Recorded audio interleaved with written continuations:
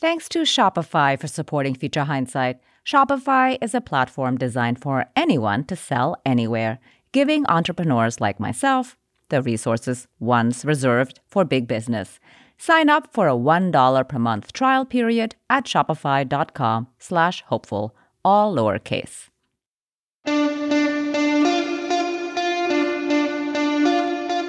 Welcome to Future Hindsight, a podcast that takes big ideas about civic life and democracy and turns them into action items for you and me. I'm Mila Atmos.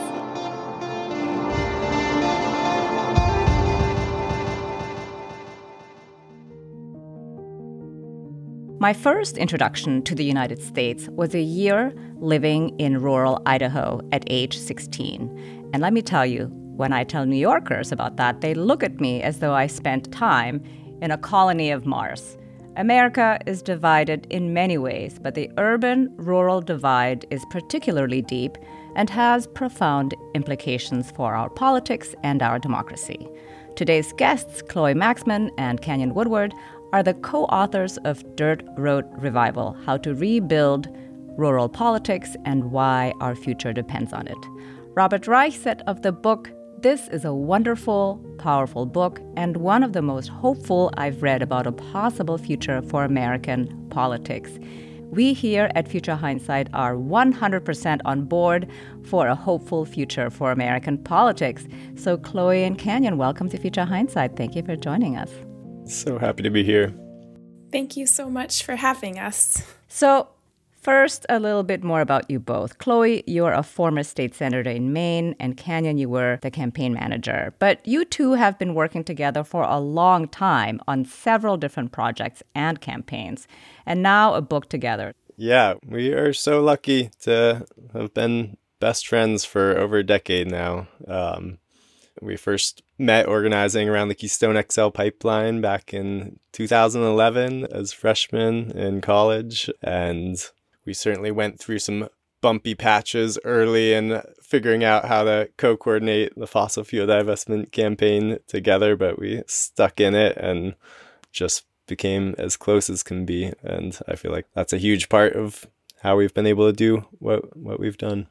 He's the more poetic, lyrical one. I'm a little bit more stoic, but we're so lucky to be able to call each other best friends. And I think we're continually surprised that we're so different in so many ways, but it's the differences that are really complementary. And so it's just a blessing.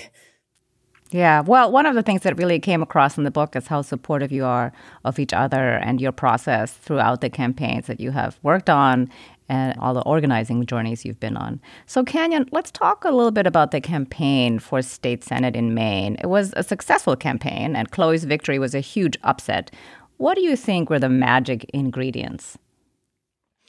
Chloe certainly is an incredible candidate, so that's the start. But something that's often lost in the way that we look at campaigns or social movements or history in this country often is the best leaders are oftentimes incredible organizers whose leadership is derived by empowering and lifting up good people around them. And I think that has been Chloe's magic all the way back to the climate organizing and just translating what we learned through years and years of working in the climate movement to an electoral sphere and just really focusing on building a grassroots campaign that started with people and with relationships and building community and turning that into this huge, huge mobilization to go door to door and go down every dirt road in this rural district and talk to folks that had never been talked to by a candidate in their lives oftentimes. Yeah, I think that was really important. So some people were like, oh my God, you're knocking on my door. I've never met a candidate before. I thought that was really a powerful illustration of actually how important it is to reach people at their doors. So I have a question for Chloe here about your experience serving as a state senator. What in your mind is your most important or most enduring legislation? And when you were talking to constituents while you were campaigning, what was a promise that resonated with people the most? Before I decided to run, I was talking to a lot of folks who have been doing this work for so long and getting their wisdom. And one of the things they prepared me for was you're going to hear a lot about education and healthcare. And of course, I heard so much about those issues at the doors, but they were always embedded under a larger theme of, I don't feel represented by my government. I don't feel like my vote counts. I don't feel like anyone I voted for has followed through on anything that they've said. And so it was like these issues that we experience in our daily lives have become more of a symptom of a lack of representation. I just heard that like daily, dozens of times. And so when I got elected, I really wanted to represent my community, from the types of bills that I sponsor to, hosting coffee hours every month in my community and just trying to really make sure that I was doing the best that I could as a representative of everyone on all sides of the political spectrum.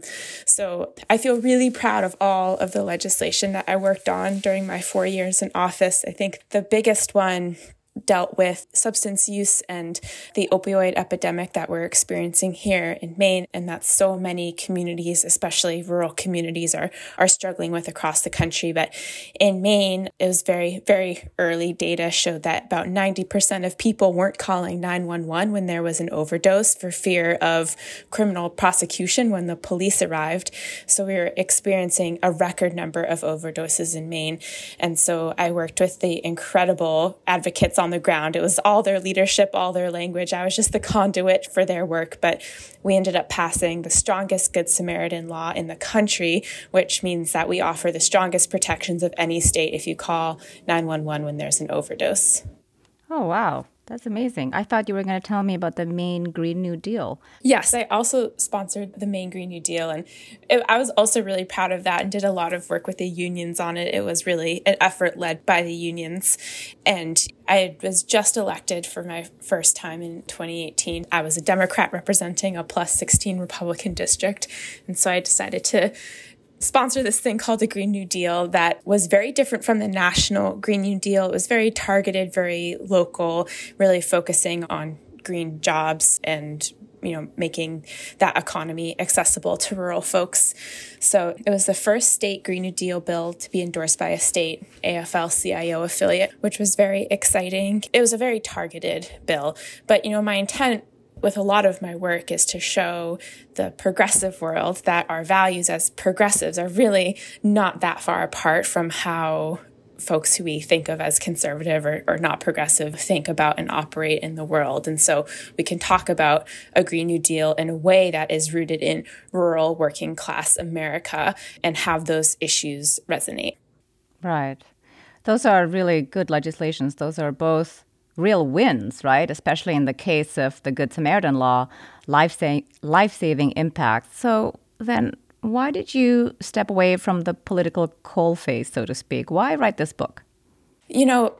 From the get-go, Canyon and I approached these campaigns with the lens of trying to figure out a better way to campaign and do politics in rural America as Democrats, as progressives, really acknowledging the massive swing that rural voters have had to the right in the past 2 decades. So the left is really struggling in rural America. It's not a secret. There are so many folks on the ground who are organizing, serving, running for office, supporting candidates, keeping the flames alive in rural places. But the trend is very dire and scary. And so Canyon and I went into the experience really just trying to figure it out, just knowing that something needed to change. And as we went through the experience, we found ourselves taking notes on Google Docs or on sticky notes and voice memos. And we would have these big pieces of poster paper on our wall, and we would come home and just jot down thoughts that we had as we were campaigning. And it all kind of coalesced into this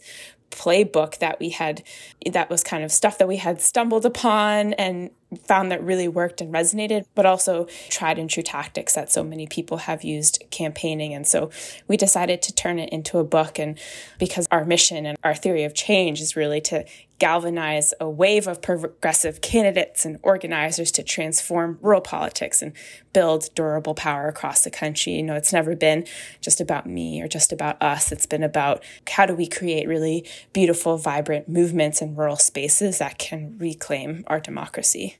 So, Kenyon, I want to back up here a little bit. Chloe just talked about that big swing away from Democrats in rural areas. So, while we turn to more about your theory of change, how did we get here? How did we come to this place where Democrats are seen as almost exclusively urban, and why do people assume rural equals conservative?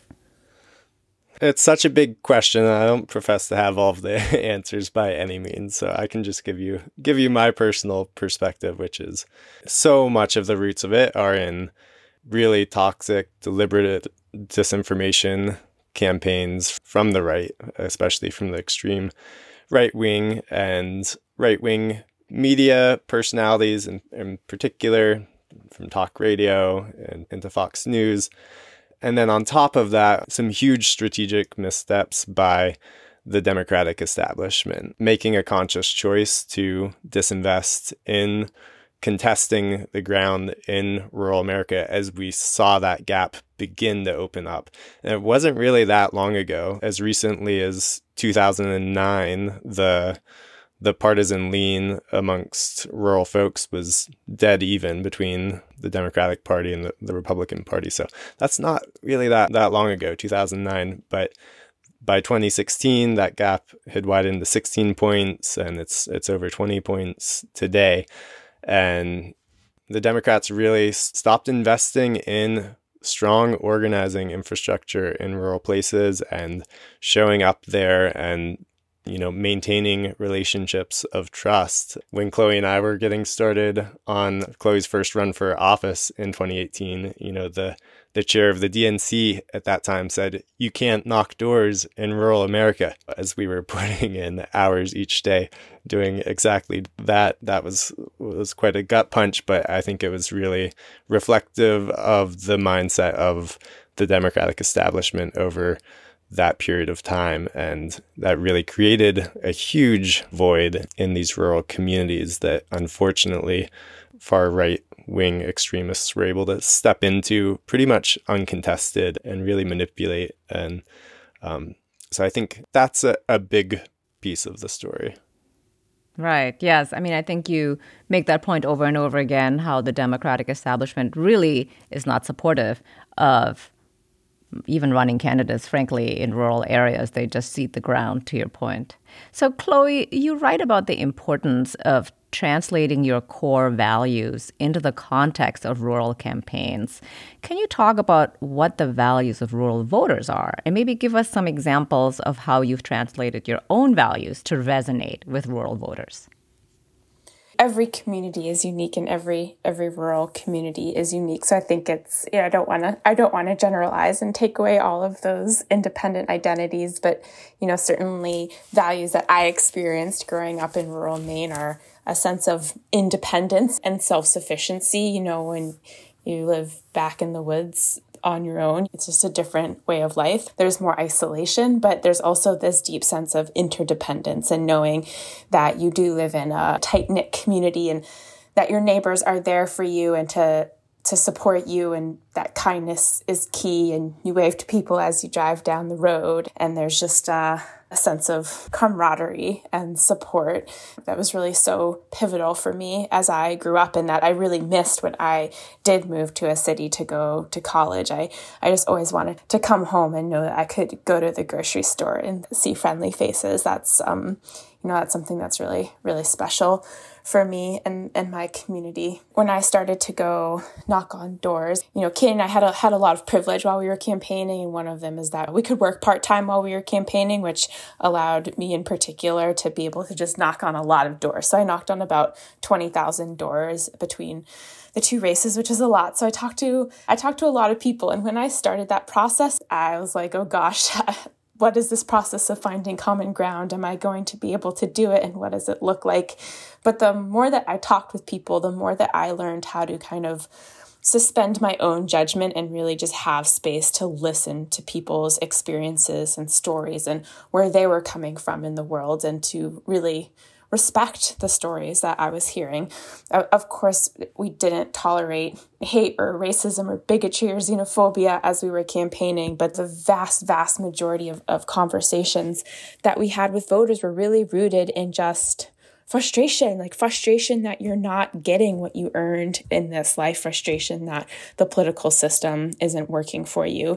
So I really began to see that my values aligned so much with the majority of people that I was talking to. Like, I never talked to a Republican who wanted healthcare to be more expensive. Maybe they didn't think that Medicare for all was the right way to get there, but we certainly agreed on the core value of it. So it really just kind of made me think about how so many of the words and approaches and messaging, which are kind of subtle things, they really make us focus on what we have in different. We don't really focus on what we have in common. We're not really connecting on those values levels. So it's hard to see this person is just doing what they think is best for their family, and I'm trying to do the same thing. And where can we find some space to talk together about that? Yeah, that really struck me also in your book as you're recounting all of these encounters, how much room you left for people to be human, and just share about their own experiences and find, like you said, common ground. And to your point, it took a lot of practice to get really good at this and be skilled at listening, first and foremost, and then finding your way to sharing what's common, what you have, what you both want to pursue going forward. We are taking a break to thank our sponsor, Shopify. When we come back, Kenyon and Chloe explain why they decided to run the campaign as Politics as Unusual. But first, hear that? It's the sound to start selling on Shopify. Shopify is the commerce platform revolutionizing millions of businesses worldwide. Whether you're selling scented candles or vintage teas, Shopify simplifies selling online and in person so you can focus on successfully growing your business.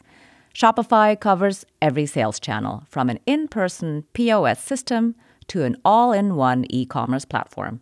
It even lets you sell across social media marketplaces like TikTok, Facebook, and Instagram. Packed with industry-leading tools ready to ignite your growth, Shopify gives you complete control over your business and your brand without having to learn any new skills in design or code. And thanks to 24/7 help and an extensive business course library, Shopify is there to support your success every step of the way. Shopify makes selling simple so you can put yourself and your ideas out there. Whether your thing is making ebooks or earrings, Shopify makes your success possible.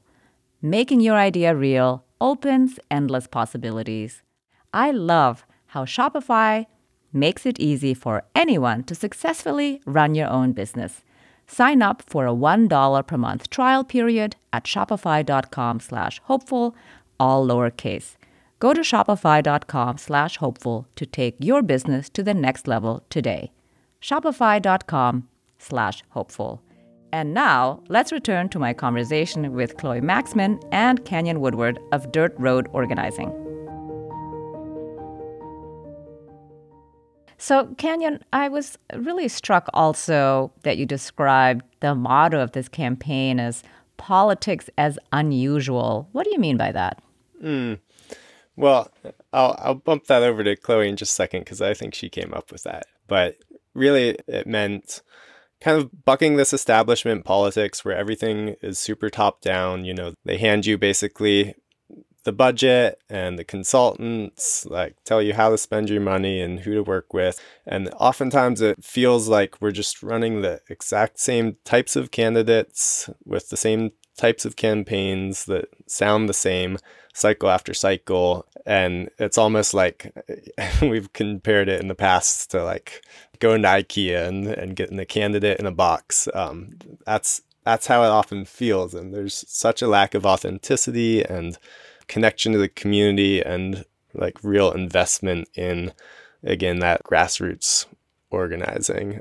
That's largely what we meant by politics as unusual. And then also a big piece of it was we completely rejected negative campaigning. So, Chloe was able to flip a 16-point Republican advantage district in 2018 and then unseat the highest ranking Republican in the state, the Senate Minority Leader, in 2020 without saying a bad word about either of them. And that's really unusual in today's politics. And it's something that we heard over and over again. People took note of that and they appreciated that. Right. Well, Chloe, I do want to hear about your take on politics as unusual. And I think one of the things we can start with is the clincher cards. You wrote that you got blisters from writing clincher cards. And maybe you can first explain what clincher cards are, because I had not heard of it before. Maybe others haven't either.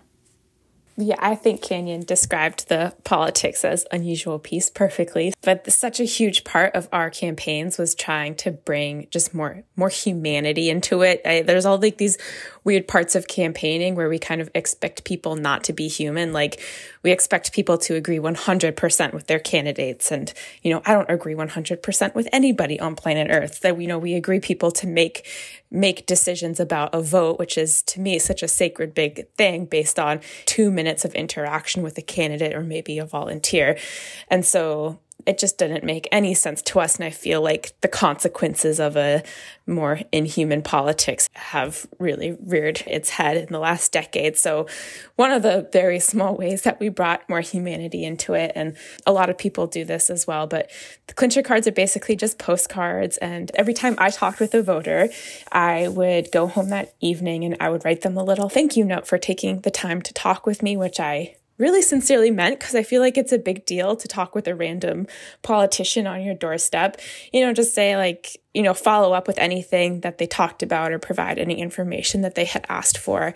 The card has my cell phone number on it and all of that stuff. And so, some days you're talking to like 50 people. So you go home and you write 50 postcards. And then towards the end of the campaign, you really want to make sure that you're writing as many postcards as possible to everyone that you talked to. So, sometimes people would get 3 or 4 postcards from me because I would interact with them, have a conversation with them 3 or 4 times. And I think people got a little annoyed with me by the end of it, but I think they really appreciated the persistence of saying thank you. Even to this day, I write so many thank you notes. It's just like a part of my life. That's interesting. You mentioned that some people are annoyed, but I have a question about whether people actually called you since you provided your phone number.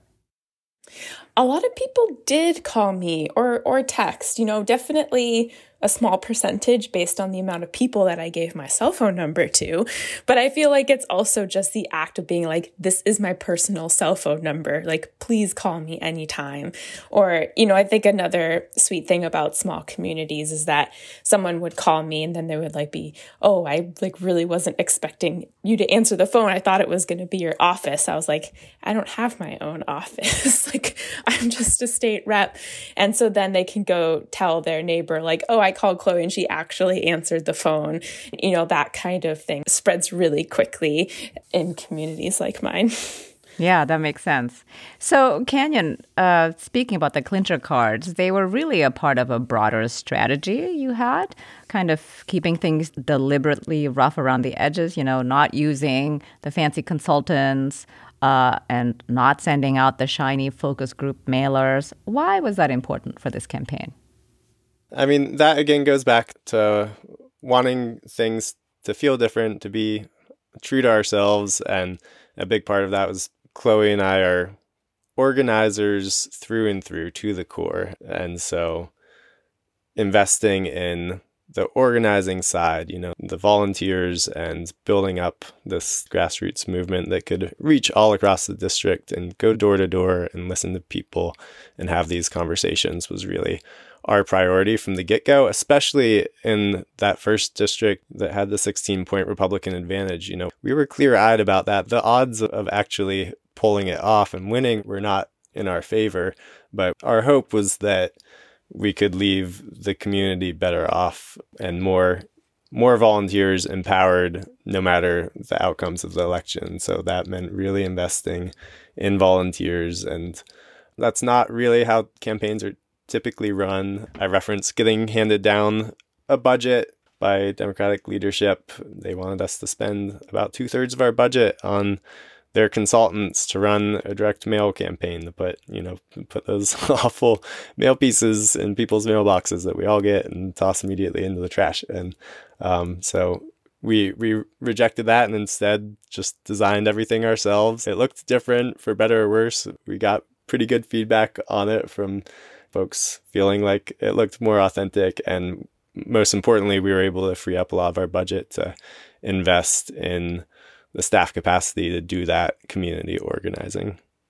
I just wanted to add one quick thought on all the mail stuff before we moved on, which is just to say Canyon designed it all by himself, alone at home while I was out canvassing. And it was just so impressive. He learned how to do it all, all on the go. But it was also that sense of authenticity, and that it really did look unique, that helped us get traction in a space that we didn't think we would.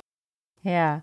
Well, one of the things that really stood out to me is that you were able to have a whole story arc about Chloe and what she wants to accomplish, so that if you received several mailers, it was not the same thing, and it built on that. And one of the feedbacks was that somebody read every single thing you sent, which, I definitely don't do that. If I get a mailer from a politician, like you said, most of the time it goes directly into the trash. Like, oh, there's so-and-so. Okay, trash. But I don't even read it. And I thought this was really compelling. And, a lot of people should listen to that. Make your own mailer and really say what you want to say and tell your story that is authentic.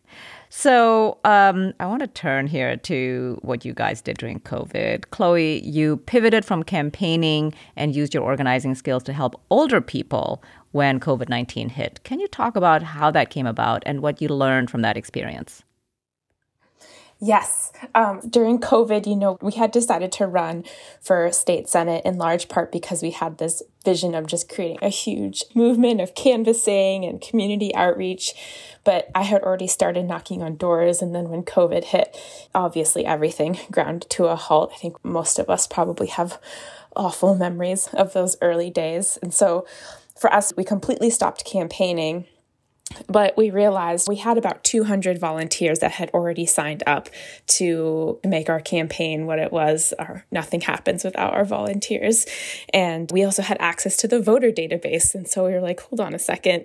These are some tools that seem pretty rare and useful right now. And so we worked with a small community group in one of the towns that is a community group that actually came out of our campaign in 2018. We called them up and we were like, would you do just a test phone bank with us and call older folks in the town and just see how they're doing? And so we did that in an afternoon, and we found, this one poor older woman who was stuck at home without any food and was too scared to go to the grocery store, and her kids didn't want to drive her to the grocery store because they didn't want to give her COVID, and she was just stranded at home all alone and didn't have the food pantry number right on hand because that wasn't a resource that she had used before. So we were like, oh, there seems to be a need here. And we expanded it. And so we ended up calling every senior over the age of 65 in our district, regardless of political persuasion. I think it was around 50,000 phone calls to folks in our district. And we ended up coordinating with our volunteers this huge mutual aid network that,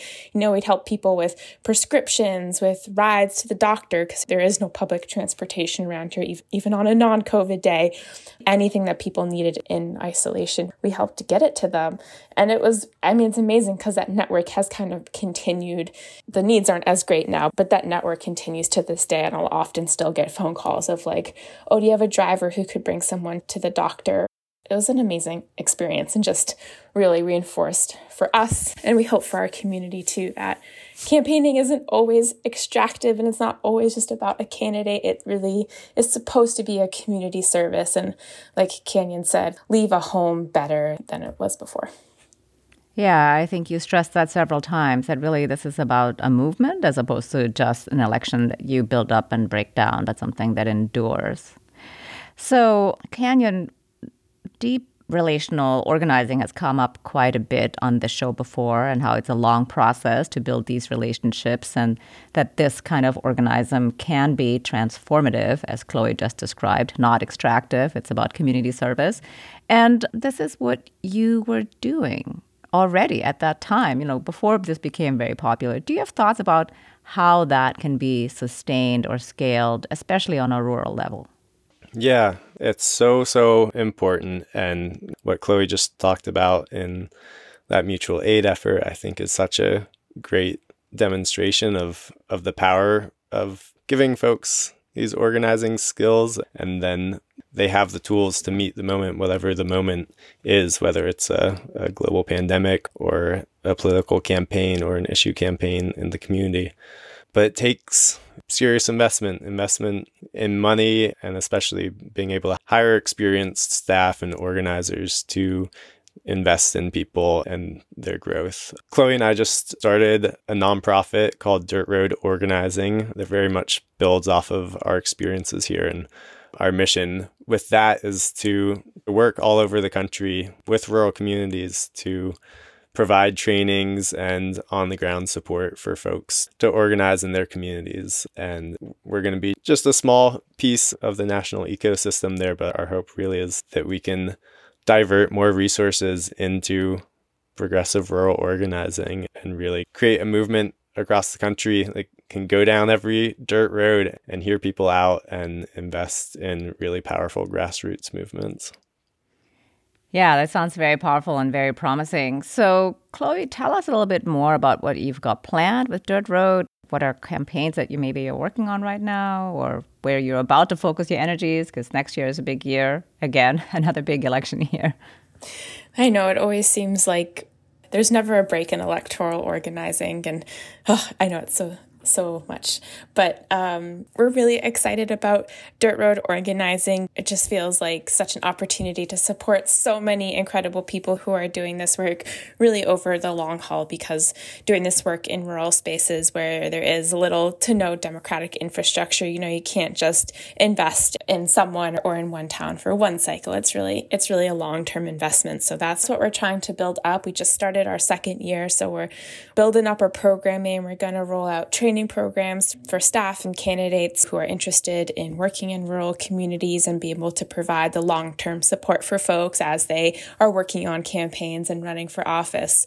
We're doing a lot of also other direct work with Democratic county committees and other folks who are holding down the fort in rural places and just trying to bring as much resources as possible to folks as they invest in their communities. We're also doing some work with this great group called the State Innovation Exchange to really make sure that folks have support once they're elected as well. So we're really excited about it and just trying to build up the support that we wish that we had when we were running. Yeah, I mean, that is a lot of support, and it sounds like you're really doing the hard work to try and build this over time and have a sustainable movement in these rural areas. I guess my question here is, what are you hearing from the candidates that you're training right now that you didn't expect? What's surprising? One of the things that is surprising to me, but I guess maybe shouldn't be so surprising, is that we talk with so many folks who live in rural communities and are doing organizing or working on campaigns or running for office. And the themes in every corner of the country are so similar, just around the disinvestment from the Democratic Party or the lack of support from the party, or that there's only, a dozen people in the local county Democratic committee, and the hopelessness that people feel, and that, so many people don't even want to run in many districts because there's no support. The chances of winning are so low. And so it's just a tough road to slog. But at the same time, we know intellectually that if we don't do this work, that the consequences for our democracy are really dire. So, I think that common theme across rural places, despite the unique differences in all of these towns, has been really scary, but also, wow, there's a huge opportunity here to support organizing in places that have really been overlooked. Yeah, there's definitely a lot of opportunity. This is a civic engagement podcast, and we're here to help our listeners build their civic action toolkits. So, what are two things that someone listening to the show can do to do their part in terms of reaching rural voters and building progressive power in rural areas? And maybe if you can give me one each per person, who wants to jump in first? Sure. There's so much that you can do and that needs to be done. If you have the resources to donate to an organization or a campaign in rural areas, rural folks are so under-resourced in doing this organizing work. So you can certainly go to dirtroadorganizing.org and make a donation there. But there are so many great candidates as well. And also, we offer, like we said, trainings for staff and candidates, as well as local organizations. So grab some friends and we'll come and do an organizing training. Or if you're interested in running or serving as staff, sign up for one of our trainings. Great. How about you, Chloe? I think what Canyon said is so spot on. I think, just going and connecting with the folks who might be thinking about running for office or who are running for office, or connecting with the folks who run your county Democratic committee, and just starting to transfer some of that energy into these spaces, even though it's hard work. Yeah. I always ask this question at the end about what makes you hopeful. But before I ask that question, is there anything here that you want to share that I haven't asked you about that you really wish the listener would know about what it means to win rural office, or to run, or to pay more attention?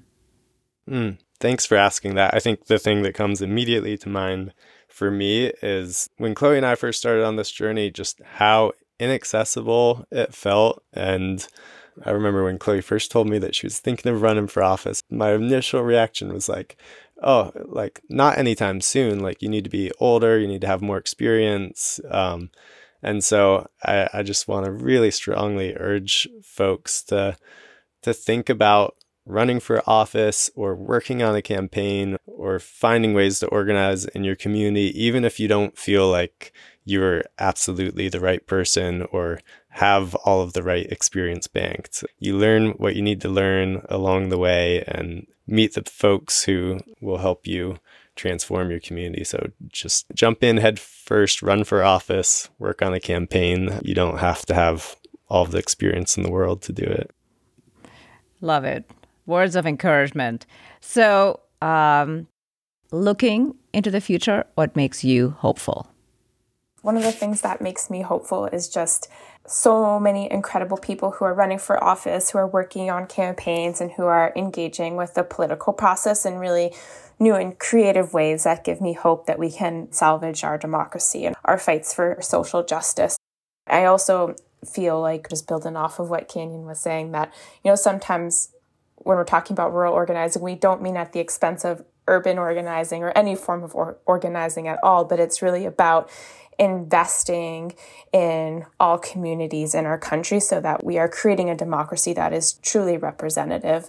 I think when we talk about rural, we often have this image. The classic image might be of just like a white farmer by his tractor or something like that. But, rural America is so diverse and so vibrant, and a huge part of talking about rural organizing is ensuring that all of those identities and perspectives are represented when we are making policy that affects everyone in our community or our state or our country. So seeing this new wave of energy, especially from young folks who are kind of taking over this political process, makes me really, really hopeful.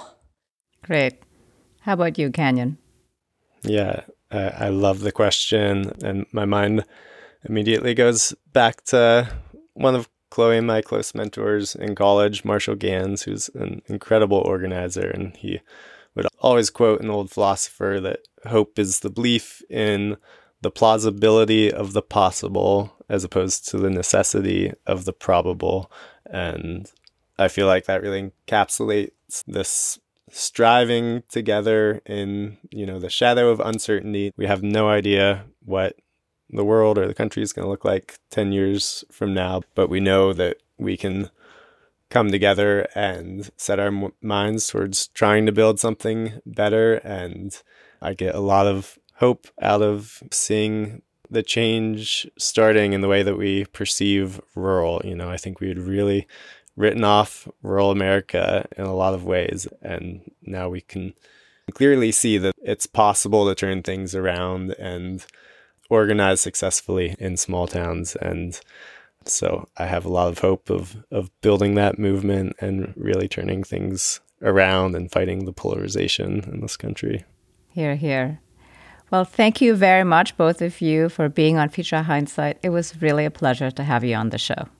Thank you so much. Really enjoyed the conversation. We're so grateful. Thank you so much. Chloe Maxmin and Canyon Woodward are co-founders of Dirt Road Organizing and co-authors of Dirt Road Revival, How to Rebuild Rural Politics and Why Our Future Depends on It.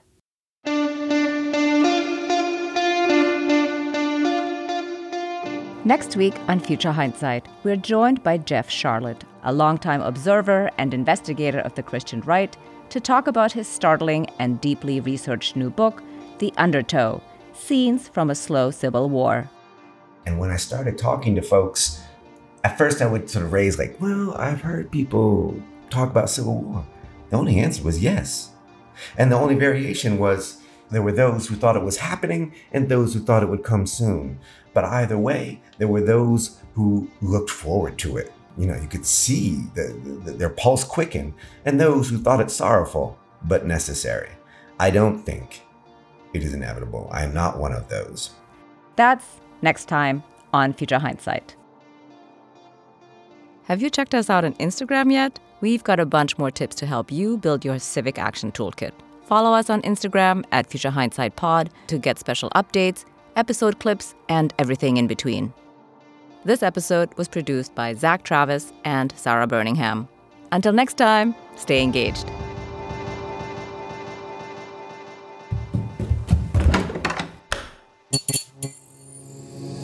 This podcast is part of the Democracy Group.